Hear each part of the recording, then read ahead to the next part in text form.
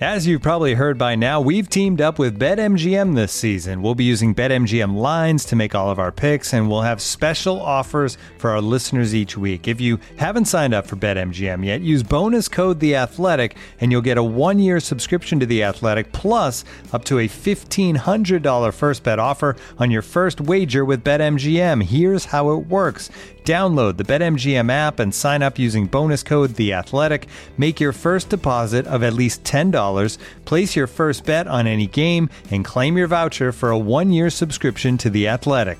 See BetMGM.com for terms. U.S. promotional offers not available in D.C., Mississippi, New York, Nevada, Ontario, or Puerto Rico. Gambling problem? Call 1-800-GAMBLER. Available in the U.S. Call 877-8-HOPE-NY or text HOPE-NY 467-369 in New York. Call 1-800-NEXT-STEP in Arizona. 1-800-327-5050 in Massachusetts. 1-800-BETS-OFF in Iowa. 1-800-270-7117 for confidential help in Michigan. 1-800-981-0023 in Puerto Rico. First bet offer for new customers only in partnership with Kansas Crossing Casino and Hotel. Don't forget, if you haven't signed up for BetMGM yet, use bonus code The Athletic, and you'll get a 1-year subscription to The Athletic, plus up to a $1,500 first bet offer on your first wager. The Athletic.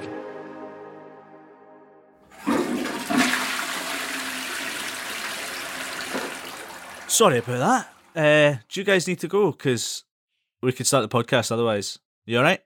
Right, cool. This is the Totally Scottish Football Show in association with Paddy Power. Hello, a little later than usual in homage to Hamilton's Jobby, well, the commentator's Jobby. I'm Andrew Slavin, potty trained but not potty mouthed, and I'm joined by the Telegraph's JJ Bull. Hello, JJ. Hello, I'm glad we started off with toilet humour as grown adults. Absolutely, of course. Who else is an adult? Laura Brannan, you're an adult. You're super producer at Motherwell. How are things? No one's ever called me an adult before. It's adult in inverted commas. I'm definitely not an adult starting this show the way I have. But Laura, tell me about your surroundings right now. I hear you're snowed in. Are you building any snow Malin Campbells? Wow, that's impressive. Nice. See? Nice.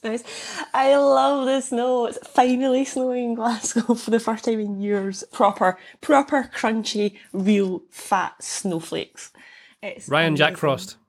Very good. I like it, JJ. Nice. Thanks. It's not good for football snow though. Don't like playing in the snow. Alfredo Snow-Relos. No, it doesn't matter. Let's move on. Sorry.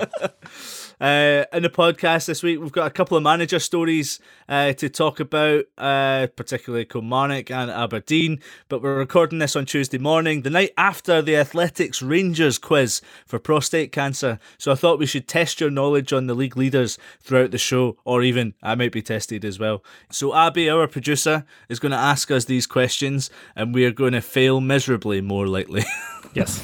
Yes, so this was so Jordan Campbell has written these, and I'll tell you now, I've asked him to send me the easier questions. Uh-oh. So we'll really see how you got. One to start off with. How many consecutive clean sheets did Rangers keep at the start of the league this season?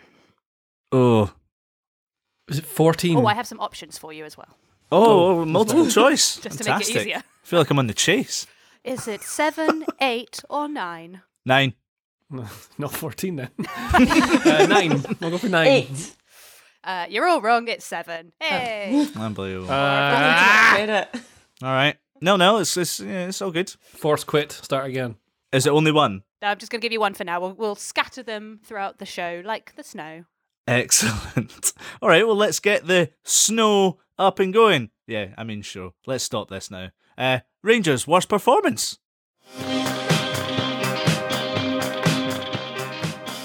This is a Totally Scottish Football Show with Andrew Slavin. There's a header, it's a save, Callahan's there! The last kick of the ball! And the basement boys hit back! Hamilton won, Rangers won, and whilst the timing of the goals tell you it was a lucky point for Hamilton, the game didn't play out that way. In fact, Hamilton, and in fact Ross Callahan was saying that they deserved more and should have even won the game. Gerrard said it was their worst performance of the season. They didn't deserve the draw. Is this just a blip, JJ, really, in the face of it? It doesn't really matter because they're just so far ahead. It's just one of those where you look at Hamilton most of the time, but at the end of the day, Rangers are fine, aren't they? Well, did you remember the earlier in the season, in fact, for most of the season, I've been saying that Rangers will lose one game and it will be to someone silly like Hamilton. It almost came true. Obviously, it didn't. Hamilton were really good in this game. Rangers were not. I wonder whether it was a little bit of complacency or something like that. They had a few players rest on the bench. And like when Ryan Jack came on, they were a much better team. When Scott Wright came on in the second half, they were a much better team. And specifically because they were trying to make runs in behind the defence. And Hamilton were able to kind of keep them quite sat. Like my comparison of how this sort of went, if you ever play 5-a-side or 7-a-side, you'll often get players who want to be the striker, but they always stand out on the wing. And you'll notice that when that happens, you get squashed in your own half because the ball goes out to them, and then they just get tackled by someone who's next to them. You need someone in the middle up front to give you that depth. And they had Etienne playing rather than Morelos, and Etienne he's not quite the same off the shoulder striker as Morelos, and so it meant that Hamilton were able to push up closer to Rangers' goal, so all the space was in behind them, but none of the forwards were running in behind. I mean, Kent could have done it, but he didn't. And yeah, so you saw the difference when players like Wright came on, and Gerrard said as well that they were much better in the second half when those subs came on. But yeah, I think there's a bit of complacency maybe by some of the players because they've just played so many games and they've keep winning them pretty easily. I remember Gerrard praised Hamilton for like their approach in games all the time, and they always attack, and then they subsequently lost that last game like 5-0 or something, but they were much better in this game, and they were so positive. If you looked at Hamilton's average player positions, only 3 of their players, all 3 of their defenders on average position throughout the game were in their own half. Yeah. That's how forward Hamilton were, and Rangers just couldn't contend with that too much, even though they had most of the ball. Well, they couldn't really get out. And I mean, even things like XG, like Hamilton way ahead. I thought Ross Callaghan was really good. Bruce Anderson had a decent enough game. But like I was saying, the reason is that Rangers were kind of squashed in their own half. They weren't able to play. They weren't playing through lines. They weren't getting the ball through quickly enough. Like they weren't direct enough. Just players seemed a little bit off. Zungu, is that his name? Yeah, Zungu came off. Yeah.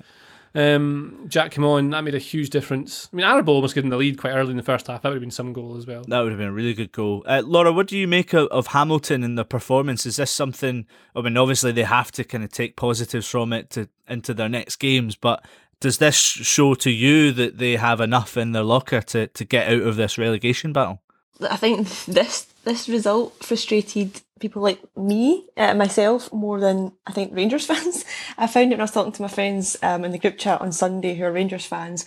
I was the more annoyed at full time because of Hamilton's position in the table and what it could affect for Motherwell. Because I was wanting Rangers to win because of the points difference there. So for them to get a point at the end, I was the one that was angry, and they were like, oh, well, you know, we didn't really deserve it. Hamilton were good, and this is what you get. And I'm like, what?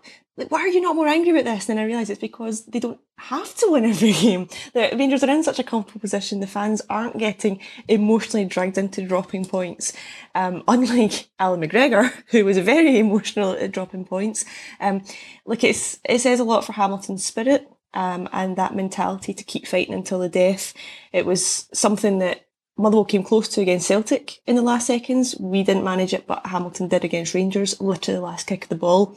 It was great they went for it. They had 2 up front. There was no negativity. They weren't throwing everything back at defending.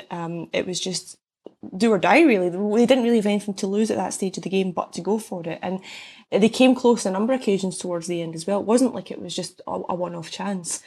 But, I mean, did you see Alan McGregor's interview at full time?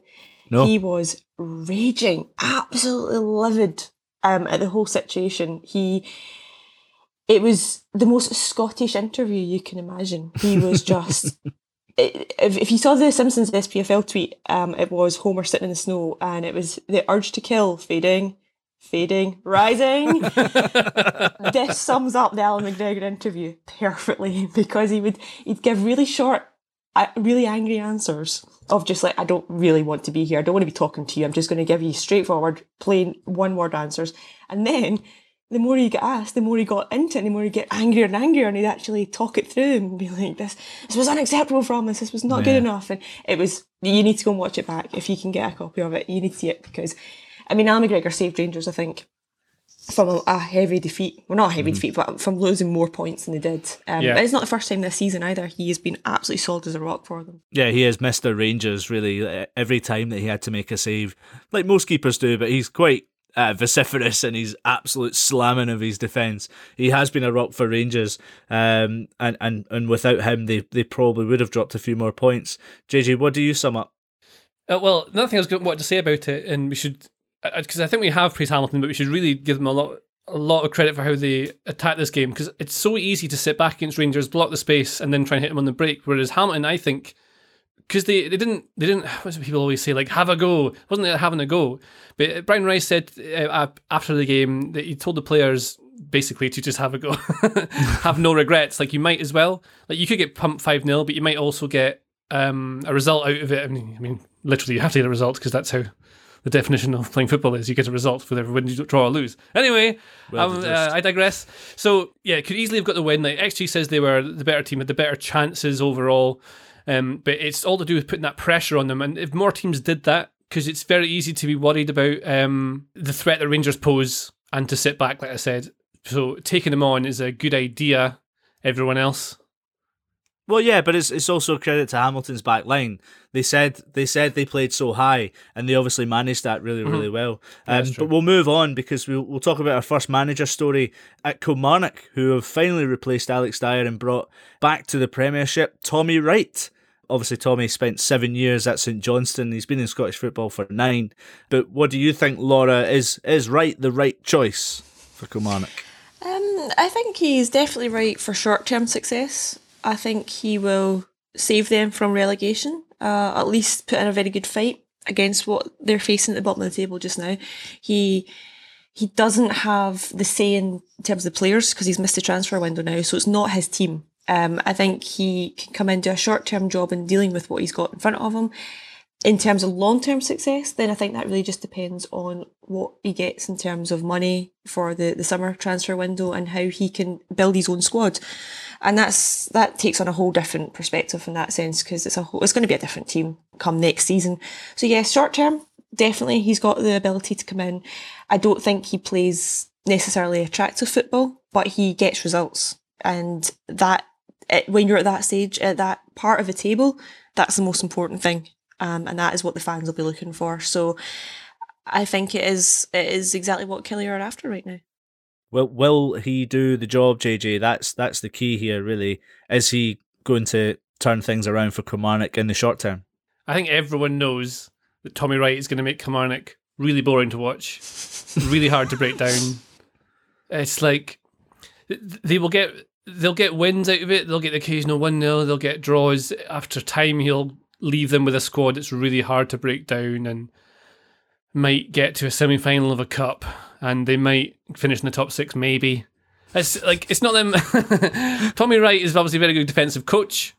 Did very well at St Johnstone. One of the things that is interesting is there's that 2.1 website / email that I like, that if you don't subscribe to, I'd recommend having a look at.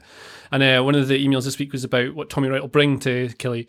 One of the things he said, that when he was at St Johnstone, when he took over, he kind of knew everyone that was there already. He knew the team, the players, because he was involved in the coaching staff. Whereas here, he's going in and he'll know who the players are, but he doesn't know them, like personal level. He doesn't know what to expect. So he'll learn the characters that he needs to get in the team.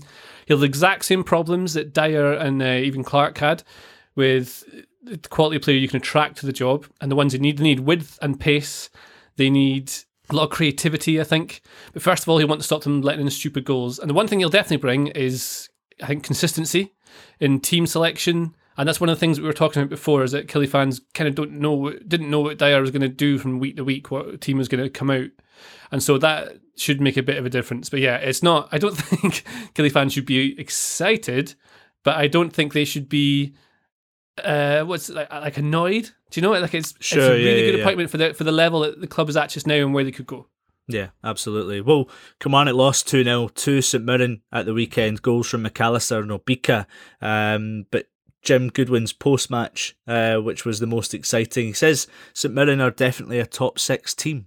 Goodwin was obviously your manager of the year last year, JJ. You're a big fan. He says, I think we need another 3 wins from the remaining 8 games we've got. They play Hamilton twice and Ross County. So that could be their 3 wins. Looking pretty good for St Mirren. JJ, are you still calling Obika my boy? Oh no, he's not my fantasy team anymore. So when he's in my fantasy team, he is my boy. As all the lads are. They're all my boys when they're in my fantasy team. My my boy Goldson, all that, you know. Very good. But I like Obika. I think he's a decent enough player. McAllister's been quite good the last few games. Really good. Yeah, for St Mirren. And Goodwin changes their shape a lot. Like he's... I really rate Jim Goodwin very, very highly. Speaking of managers, like Tommy Wright and Nick Kilmarnock, I mean, it's not manager news, but I'm sure we'll talk a bit about Aberdeen later. But Jim Goodwin would be the kind of manager that he's destined to have a bigger job at some point very soon, and that's where I think they'd probably be looking. St Mirren are probably... I think they're a top 6 team at the moment. They play really nice football. They can drop a back and defend when they need to. They've got decent players who can play different positions. It's just a good mix. It's just been well assembled and well coached.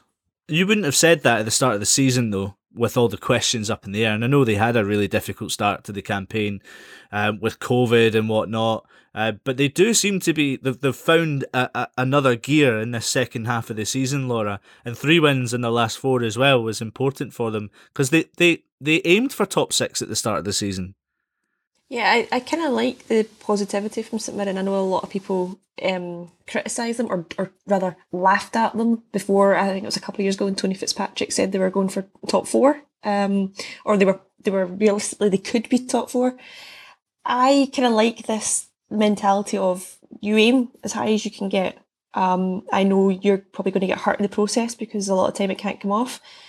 But you're here to win football games, and until it's mathematically impossible, why not aim for the highest? Go aim to win the league until you mathematically can't. Why not? Why play in this league if you're not going to aim to win it? But yeah, I think realistically, St Mirren, they're doing well. They are looking like they could be a top 6 team this season. It's been a great recent run of form for them. I'm also a big Jim Goodwin fan. So I think it's a good time for them just now. I don't think they're going to get dragged into the relegation battle. They still mathematically can, but I think they've probably done enough just now to get away from it. I would like to kind of say it's a good... Dean Linus came into goals at the weekend for his first game of the season. He's been on the bench all year, and I just think it's quite good for a player. A goalkeeper to come in hasn't really played at all, and also in COVID season there's been no reserve football, so he's not even been able to get games on the side, and he came in and kept a clean sheet. So I just think it's a good wee story there. Nice wee story. Yeah. Well, another good win for Goodwin. Still to come, what's going on at Aberdeen? And it looks like Lennon is aiming to the future at Celtic. This episode is brought to you by Michelob Ultra, the official beer sponsor of the NBA. Want to get closer to the game than ever before?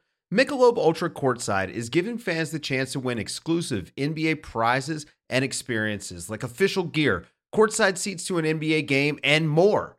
Head over to MichelobUltra.com/courtside to learn more. Looking for an assist with your credit card but can't get a hold of anyone? Luckily, with 24/7 US-based live customer service from Discover, everyone has the option to talk to a real person anytime, day or night. Yep, you heard it right. You can talk to a real human in customer service anytime. Sounds like a real game changer, if you ask me. Make the right call and get the service you deserve with Discover. Limitations apply. See terms at discover.com/creditcard. OK, Mr. Lennon, so that's 15 first-class return tickets from Glasgow to Dubai, 8 twin suites, poolside passes, karaoke system, 1 extra large Shamrock flag and a Steven Gerrard pinata. Aye. And would you like to insure your trip, sir? No. Well, what could possibly go wrong, eh? With Paddy Power's Acca Insurance, you get a free bet if one leg of your 4+ fold Acca doesn't go to plan. Hey, Celtic? Paddy Power! Max free bet £10, win odds 1 to 5 on each leg. Online exclusive, exclude shop bets, exclude enhanced match odds, T's and C's apply, 18+, begambleaware.org. This is the Totally Scottish Football Show with Andrew Slaven. Listen to it totally ad-free via The Athletic. On to Celtic 2, Motherwell 1, and for the first time in this new year, Celtic get back-to-back wins, which tells you kind of all you need to know for their season.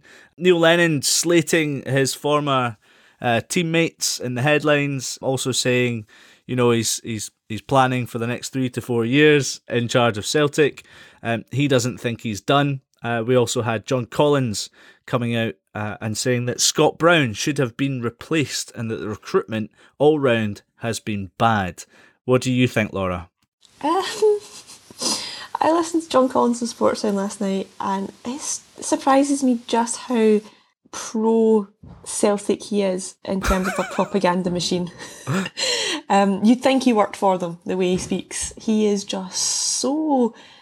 Like, he has 3 pairs of green tinted specs on when he talks. It's quite amusing, actually. Well, he did play for Hibs. And well, that's where well. he got his other pair from. Yeah. Yes, Scott Brown's coming to the end. I think we're all very much aware of that. He's winding down, slowing down, getting a wee bit slow in his days. But yeah, I don't really feel like Celtic have replaced him yet. There was talk of David Turnbull being the new Scott Brown. I never quite bought into that because I don't really see them playing in exactly the same position, or at least I don't think they should be. I personally prefer Turnbull playing in a more attacking role, and I personally prefer Brown. I think his best years were playing in a defensive midfield role, so I don't think that's a really fair comparison, long term speaking. Does Collins compare Turnbull to Brown? Is that what No, not Collins. Okay. Just fans previously. When Turnbull first signed, they were saying this is a new Scott Brown, this is us planning for the future and stuff. I never really bought into that kind of side of things. No, that's mental. Yeah, I don't agree with that. But so yes, they do definitely need a replacement for Scott Brown. I've always been quite vocally a fan of Brown and what he brings to the team. I know recently he's not been putting in the performances the same way, but I feel like Brown is this valuable asset that you have in your team where he's not the pretty footballer, but he does all the hard work off the ball, and you notice when he's not playing. You might not necessarily notice when he is playing, but you notice the gap when he's not. That's a very hard position to replace. Very, very difficult. So it's not something you can just do in a couple of months or one transfer window. It's something that Celtic are going to have to think of long-term thinking. Yeah, it's not just his position on the pitch, it's his position within the team as being club captain, and he's still around the squad. He's still there at every match day, providing his little, bits of wisdom. So he's not just not having him on the pitch. I think there's definitely more problems at Celtic rather than just Scott Brown. But I look at also on Edouard, who obviously got his 7th goal in 7 games, and he's second in the goal scoring charts, JJ. But I wonder if Celtic have missed him this season, have missed goal scorers from all around the team, even though it's a positive win for them. Well, yeah, I think the reason they've missed, obviously you're going to miss goals. That's kind of the most basic thing I can say. Obvious, yeah. Yeah. But the thing with the way Lennon's system works is that it's very structured and relies on individual creativity and individual brilliance. So if you give them a platform, then let these really good players do the business, like give them a platform for it, you tend to win because the players are better than the other teams. But when those players don't perform, that's when it starts to fall down. And that's what's happened to Celtic in the last while. Like, it's not... Like, the way the system is built is not to be like a strong... how do you make it a strong unit team across the way? Yeah, it is that the unit is built around the individual players, if that makes sense. Yeah. I'm sure people will disagree with me, but that's how I see it anyway. It's interesting that Edouard seems to have stepped up now that the move hasn't come in the window. Funny. So maybe he has to try a little bit to get out. I'm not saying I wasn't trying before. I'm always trying to cover myself. I'm so scared of the internet. Everyone coming at me. Don't worry, man. It's not real. Well, yeah, it is. It's very, let me tell you. What do you guys make of Graham Alexander and the impact he's made? Obviously, Laura, I know you're at Motherwell, but he's been saying that Motherwell have a bit of a mindset problem against the big teams in the league. Was that evident in this game, do you think? I think the reason he said it was because he wants them to not fear going to the bigger stadiums. He kind of wanted them to forget the history books and rather than seeing it as a stage that you're on in terms of a big stadium and a different sort of game, he wanted to reaffirm, don't lump the ball forward out of fear and panic, because the mentality is these players are better than me, I'm playing in a bigger stadium, this is a step up from where I should be. It's to not have that mentality. It's to still pass the ball out the same way you would in any other game, in any other stadium. Give us phone number. I'm just going to pass it on to Dave Cormack quickly. And I think it's evident of what this confidence that he's trying to instill in the team right now. Look, I don't think it's a secret. Everyone can see confidence was low around the kind of bad patch during Christmas time, and everything kind of came to a head. Results weren't going well. Players weren't playing with confidence. It just kind of wasn't working, and it needed that sort of injection of new life. And what Graham has done since coming in is he's very much focusing purely on the positives. Yes, there's going to be problems along the way, but if you think positively, then you start to act positively. And it all kind of comes off in a kind of domino effect. So it's things like when the players get their analysis clips sent to them after a game, they're asked to pick out the positives, like a couple of positives from when they've been in possession and when they've been out of possession. And then they'll break those down and they'll talk about them, as opposed to saying, okay, pull out your negatives. So it's that sort of mindset of, right, we're going to build on the good things that's happening, and in turn, we'll fix the problems as well. I think that's one of the big benefits of hiring out with the Premiership, is you bring someone in who, because Alexander hasn't managed in the Premiership, so I mean, everyone who lives in Scotland and plays in the Scottish League knows that you don't win against Rangers and Celtic normally, and that is very easy to settle in. It's just being the standard. That's what you accept, and for the most part, you shouldn't win to them, but you're never going to beat them if you go in with that sort of mindset. And he saw the same thing when Steve Clarke came in at Kilmarnock. He's a very good manager, and he made the players believe that they could take on the big teams at that. And you'll see it now with Graham Alexander. I think, that outside influence must make a big difference. And also that positivity is something as well. That's a very modern coach's approach. That's what, like, SFA badges I did, the very low ones. It's something that comes through it loud and clear. So a modern coach should be very positive. It's all from that kind of Mourinho, Rodgers style of coaching where you constantly talk up and it helps everyone else out. Yeah. Yeah, he seems to be a really good appointment, Alexander. I think Motherwell do really well with him. Well, hopefully, I mean, when you look at the results as well, like we've now taken on Rangers and drawn with them, and we came so close to taking a point off Celtic. I don't know if you saw it, but it was playing well. Literally, the last kick of the ball was cleared off the line. Yeah, it was so unlucky. That you're talking like a matter of inches and seconds of sliding doors there. I mean, they got a point off the other half of the Old Firm within a couple of weeks of each other. And if Motherwell focus on those positives, Laura, picking on what you said earlier about St Mirren, could top 6 still be achievable for Motherwell? Look, mathematically, yes. And as I was saying, until it's impossible, why not? But that's not the mindset just now. It's definitely not looking at points tallies and looking ahead and stuff. It's just looking one game at a time. It's cliche, and it's looking looking below as well. It's looking at what you're taking it one step at a time in terms of your landmarks, and your landmark is first to secure safety, and then obviously it's to secure safety from the playoff, and then it's working your way up. But the next 3 games are massive for Motherwell because it's Kilmarnock, it's Hamilton, and it's St Johnstone, and they're all 3 teams that are around about us in the table. So, I mean, you get full points from that. Your season changes. You get no points from that. Suddenly, it's like you're nervous. It's squeaky bum time and everything. So, I mean, talk to me in 10 days' time and see what I'm feeling. You're becoming one of them with those media answers. It's unreal, isn't it? Hey, Laura, as well, right? So for fantasy football, is Devante Cole now just the number 9? Do you think he'll be the one that Alexander relies on going forward? It will vary because, literally he's not the number 9 because Chris Furlong just changed his number, and he is now back to being number 9 again after losing it last season, at the start of the season. He changed halfway through the season? Yep. Can you do that? You can. I didn't know that. You can now. You can't do it for manager. Oh my word. So he is now changed from 99 to 9, which, look, see if that's a psychological boost for him, great. Give him it, because if he's going to score goals as a result, I am all for that. Did he give himself 99? That's pretty demoralising, if not. He must love the number 9. Yeah, he wanted number 9. And then, obviously, the number 9 was gone by the time he re-signed in the summer, so he went for a different variation of 9. So, in terms of the attacking 3, though, you've got Tony Watt, Devante Cole, and Chris Furlong. And to be honest, those 3 can interchange so often depending on the opposition. It's not going to be a set one that is going to be playing through the middle.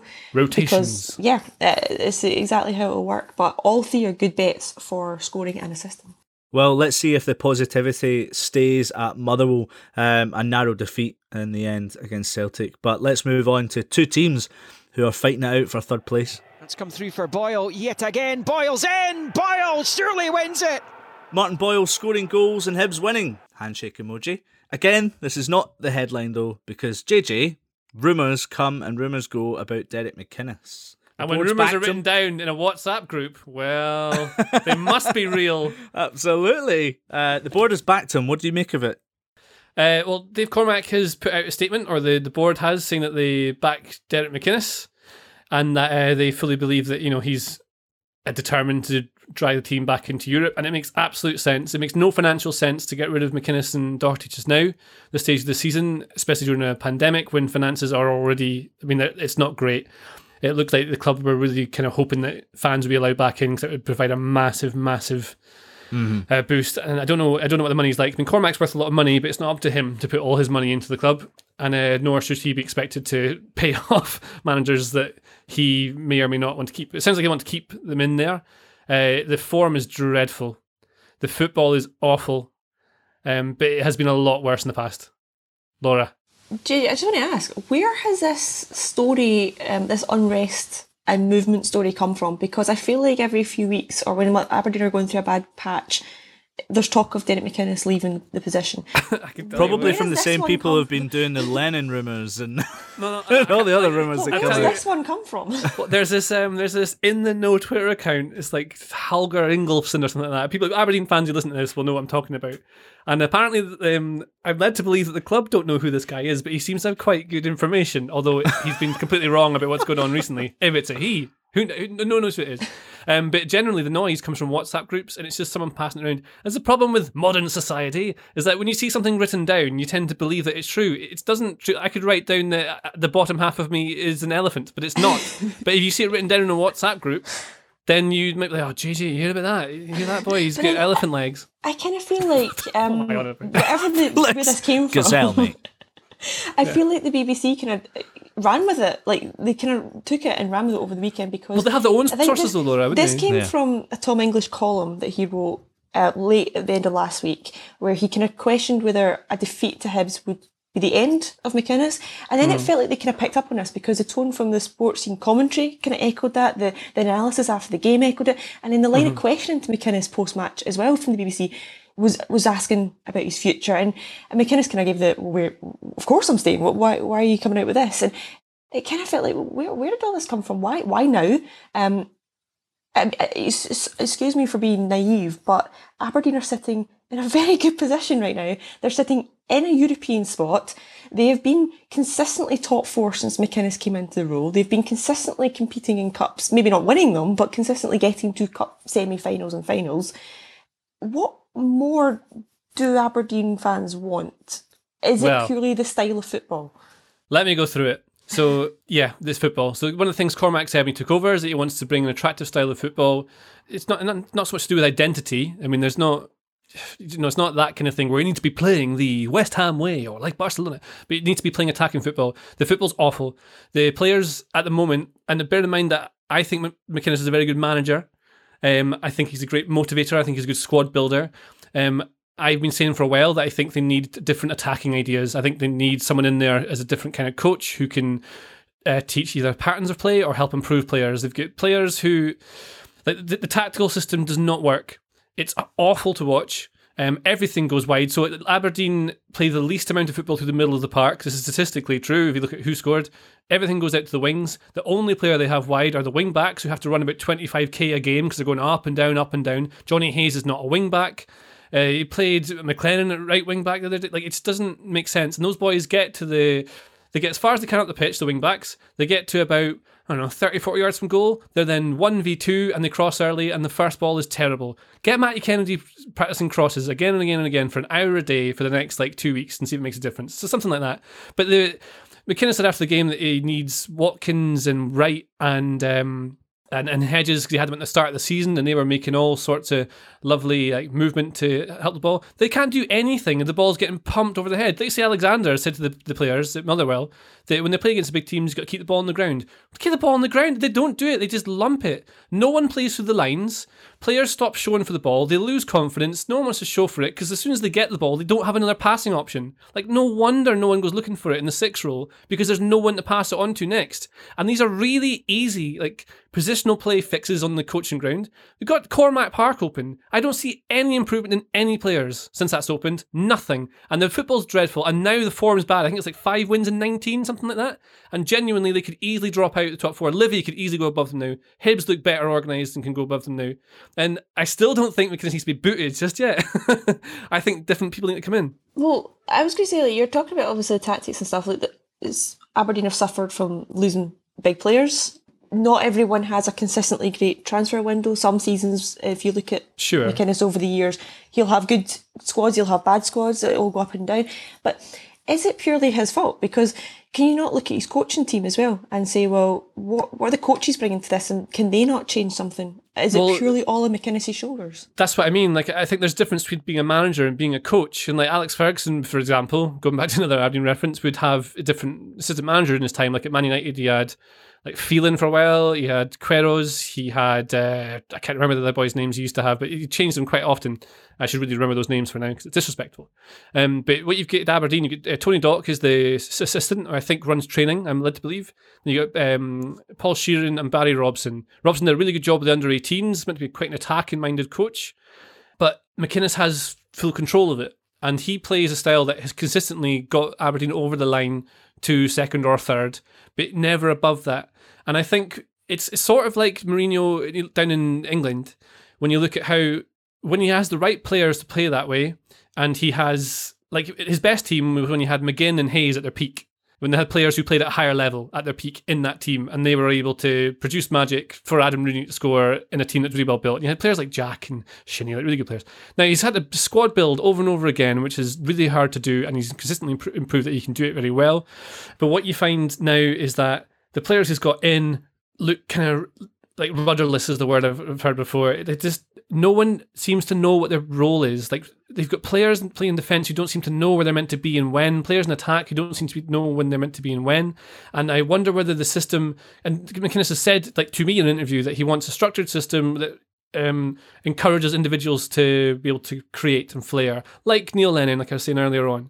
And it maybe doesn't have those individual stars just now. Signed 3 strikers in the window. He says Canberra will make a big difference when he comes in. None of them will make any difference if they can't create chances other than hooking everything out to the wings and relying on wing backs to cross it into the box. And it's not good enough football. Well, maybe change will happen soon. We don't know. And in case we forget, Hibs won this game. They were good. Hibs were excellent and are well on course to finish third. And it's 3 wins in a row now.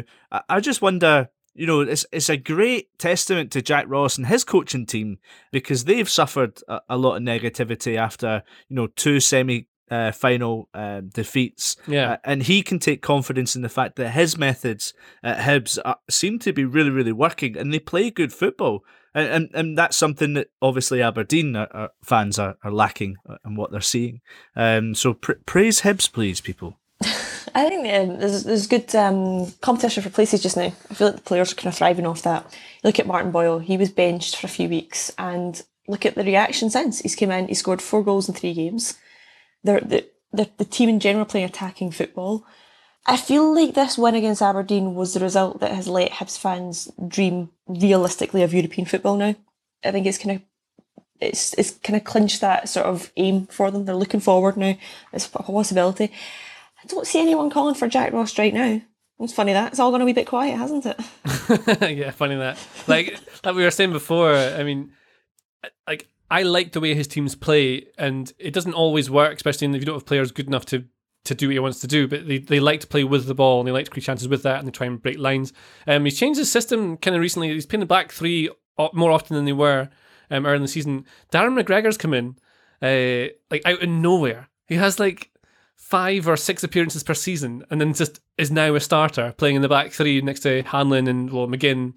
It was against Hibs, but you've got Porteous as well that will come back in it somewhere. But isn't that weird? He's 35 and just like a new lease of life, and he's really quick. He's a big guy. I don't think a lot of people maybe picked up on it. I thought he came in because of all the transfer rumour and speculation surrounding Ryan Porteous. So maybe he got benched a few weeks ago because there was a rumour of him going to like Millwall or Coventry or whatever, because there was a few players that went down south.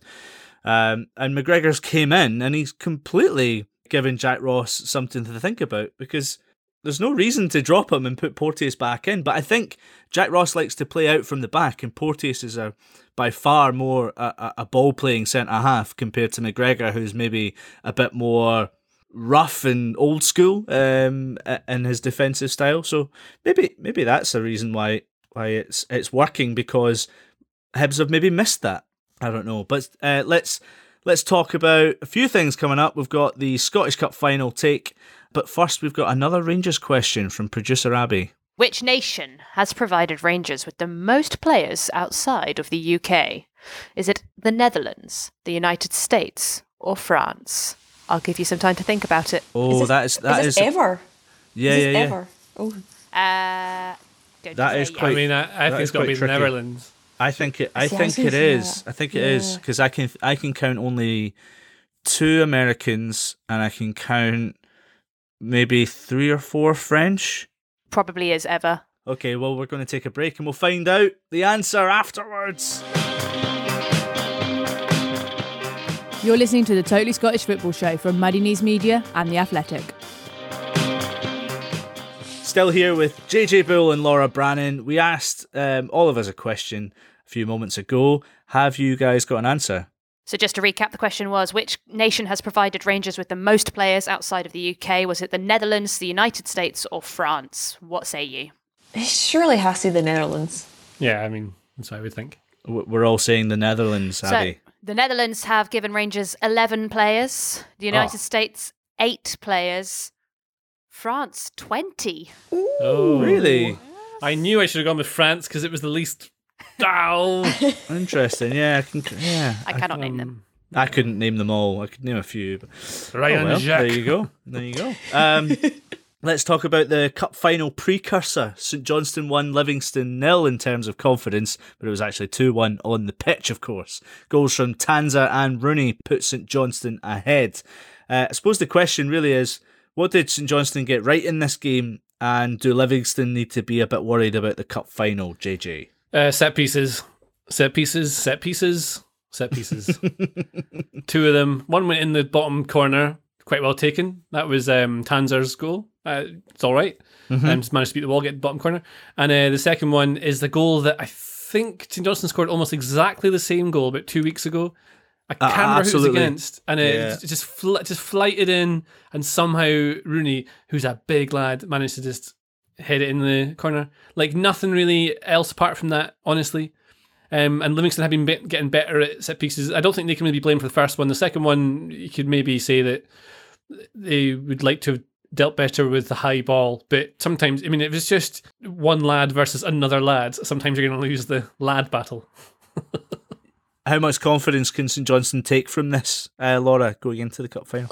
It's a typical psychological boost, of course, when you look at it's on the fixture on paper, but this is usually what sets up a complete turnaround for the cup final. Everyone, you don't want that complacency to go in and go, oh, we beat them a couple of weeks ago, we know how to deal with them. That's the dangerous part of it. That's almost what you don't want to happen in this dress rehearsal. But looking at it, it was a solid performance from St Johnstone. It was good. They can obviously take a lot of heart from it. Livingston, as JJ was saying, it's set pieces. But from a positive from Livingston's perspective is those are simple errors that you can work on in training. These things can be eradicated from your game. They also saved a penalty, so they can take a lot of heart from that as well. Livy have been on such a good run. Was it something like 77 days, I think they said they went unbeaten. Nobody's panicking. It could just be a blip, and I think while it'll do a lot for St Johnstone's confidence going into the cup final, I don't think it'll harm Livingston's in any way going into it. Yeah, I think it's important to remember that it's very rare that a football team wins every single game of football that they play. So I think it's normal to expect them to sometimes lose. Well, the run had to end eventually. It was a great, obvious start for David Martindale's managerial career. But it was a disappointing result in the aspect of they would have been 2 points behind Aberdeen if they had won this game. They should have won that. Damn it. Why didn't they? There's also, we should say, as I mentioned, David Martindale, there's a really good piece on The Athletic by Jordan Campbell talking about his journey from being a convicted drug dealer to managing in the Scottish Premiership. So it's well worth a wee read of that.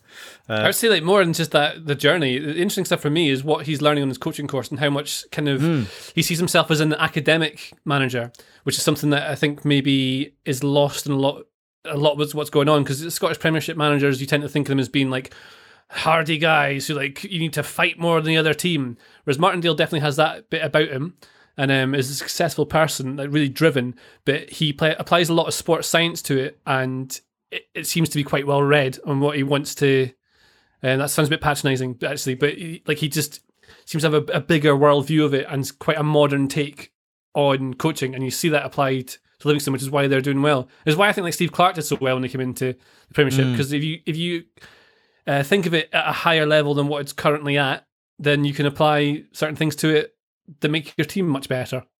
Did you see Martindale and Robinson also got the monthly awards? So player and manager awards of the month. I don't think anyone can really argue with that. I got into quite a good debate with my friends who are Rangers fans over who should win manager of the year between Martindale and Gerrard.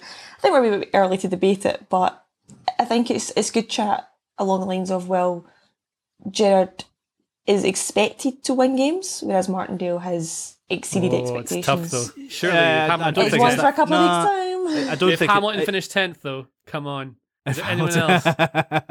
When? I think that has to. Then the manager goes to Hamilton, not the Hamilton manager. That's just the club.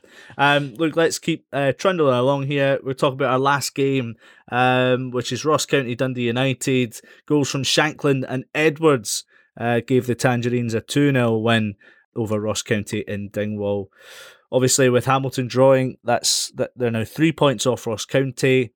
Ross County are still in that relegation battle. It's one of these games. It's a great win for Dundee United because of their lack of wins in the last 10 or 11 games.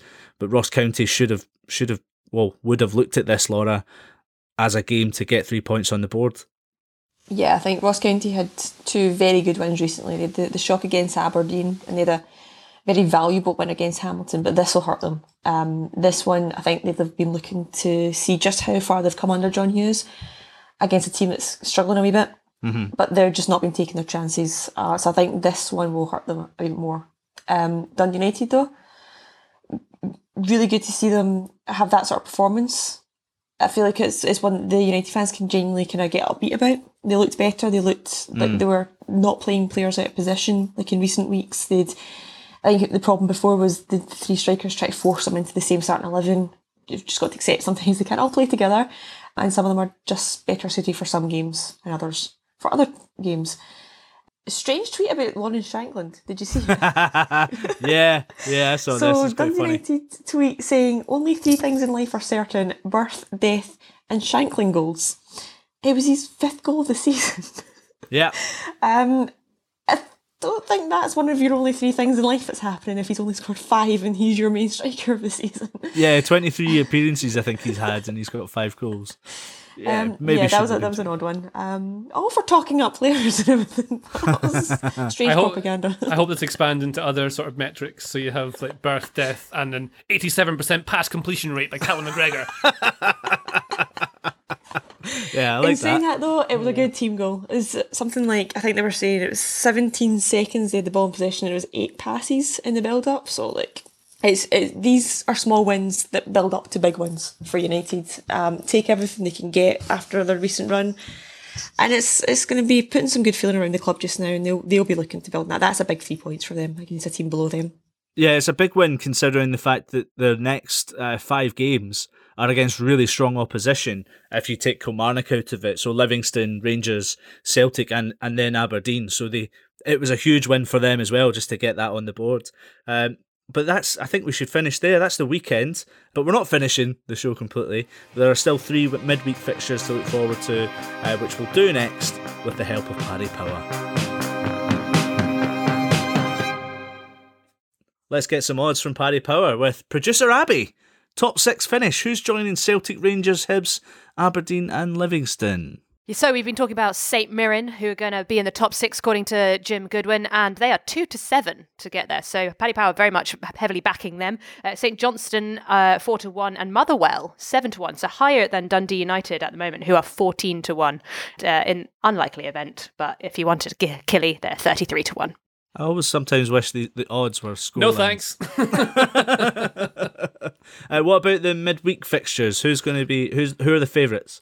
So I've put together a little treble on the favourites, and I've gone with obviously Celtic. They are 4-9, Livingston are 4-11, and Killie are 13-8. That treble comes out at 4-1. Interesting. Thank you, Abby. Remember, all prices are accurate at the time of recording. T's and C's applies. It's over 18s only, and when the funds stop. All right, quickly then, guys, let's fly through these. What's taking your fancy from the midweek fixtures? St Mirren to get a win over Celtic again at home. Nope. We're not going to follow their win at Celtic Park. I think it's a draw, 1-1 or something like that. I don't know. St Mirren are decent enough. So maybe Celtic. I don't know anything about football. Let's move next. Next, Livingston Hamilton. Will Livingston get back to winning ways, or will Hamilton win? No, I think Livy should be able to do this one. Livy winning that one. Kilmarnock, Motherwell. Laura, you'll be there in the freezing cold. Kilmarnock's one of the coldest places I've ever been, by the way. Oh my God, have you seen the forecast for tomorrow night? It says it feels like -7. Well, the game is off. Don't worry. Don't have to worry about I have to stand and film for 90 minutes in -7. I'm taking my hot water bottle. I don't care what anyone thinks. You have hand warmers though, right? Oh yeah. Oh, they don't feel like hand warmers when it's -7. You get home and you're like, oh, these are actually warm. They didn't feel warm during the game. Killy's pitch is an all-weather one as well, isn't it? One of these all-weather ones, it's all-weather except for the weather you don't want. Like it's the grass pitches are fine when you have snow on them, it seems. There's been a lot of grounds that are all-weather pitches that have been called off this season. Let's talk about some Fantasy Football Scotland. Here's a question. Rangers don't have a double game week. By and large, Tavernier has been a set-and-forget captain. Laura, big fan of Tav, as you are, would you stick with Tav as captain or go for someone like Obika, who's playing Aberdeen and Hamilton? You're not making me move for my captain Tav. He is staying there for the season until he gets injured and he's not playing games. He's my captain. Absolutely. So you're guaranteed 14 points every week, eh? Yeah, sure. An Aberdeen player might. A Mirren player might get more points over 2 games, but it's too much of a gamble because you don't know which one it's going to be. Whereas Tavernier's is a mainstay. I just have to add as well, I've moved up the table, by the way. That's big news. I'm now above all of the English people that are in our league. That's all I wanted to achieve after I suffered some really heavy losses in points. Before we end, one more question, please, Producer Abby. Yes, and it's a Steven Gerrard question. I'm going to end with, how many players has Steven Gerrard signed? 30, 40 or 50? Ooh. I think it's quite high. I'm going to say 50. Remember, 40. You've got nothing right so far, so this is your last chance. No, I'm saying 30. 30. I'm saying 50. I think it's high. JJ? I'll go with 40 then. JJ is right. Oh, yes! I'm the best! See you suckers later! You're such a Rangers fan, JJ. No. All those questions, by the way, were in the Athletics Big Football Quiz Nights. So if you're not ready to take up knitting, like I have, just yet, I haven't taken up knitting. You can stay entertained by listening to those. The Rangers quiz has gone, but Celtic get theirs put out. They're hosted by Kieran Devlin. They're going to take place on the 11th of March. All you need to do to get involved is just to go to theathletic.com/PCUK. That's it for the show. But big news to tell you all about, in the fact that producer Charlie, obviously Abby is filling in for Charlie. Charlie's now a dad. Yeah. We have to welcome baby Dylan Jones, DJ for short. We'll definitely make him a Scottish football fan out of the wee man. Absolutely. Congratulations, Charlie, from all of us here. For all the listeners that are listening to us, thanks for joining us. Thank you, Laura and JJ, for your wonderful company. But until next time, cheerio. Goodbye. Goodbye. You've been listening to the Totally Scottish Football Show, a Muddy Knees Media production. For sales and advertising, please email sales@muddykneesmedia.com. Keep up to date with everything across our Totally Football network at The Totally Show on Twitter and Insta, and be sure to check out our website, thetotallyfootballshow.com. Hi, I'm James McNicholas, and I'm here to tell you about the latest series from Beyond the Headline, The Making of Big Sam. You see, Sam Allardyce seemingly can't quit English football, and English football can't quit him. But why? Why does football keep coming back to Sam Allardyce? To answer those questions and more, you'll hear from Big Sam himself, those who have worked for him, and those who've witnessed the full Big Sam experience. You can hear it all now, and ad-free via the Athletic app. Just search for Beyond the Headline now. The Athletic.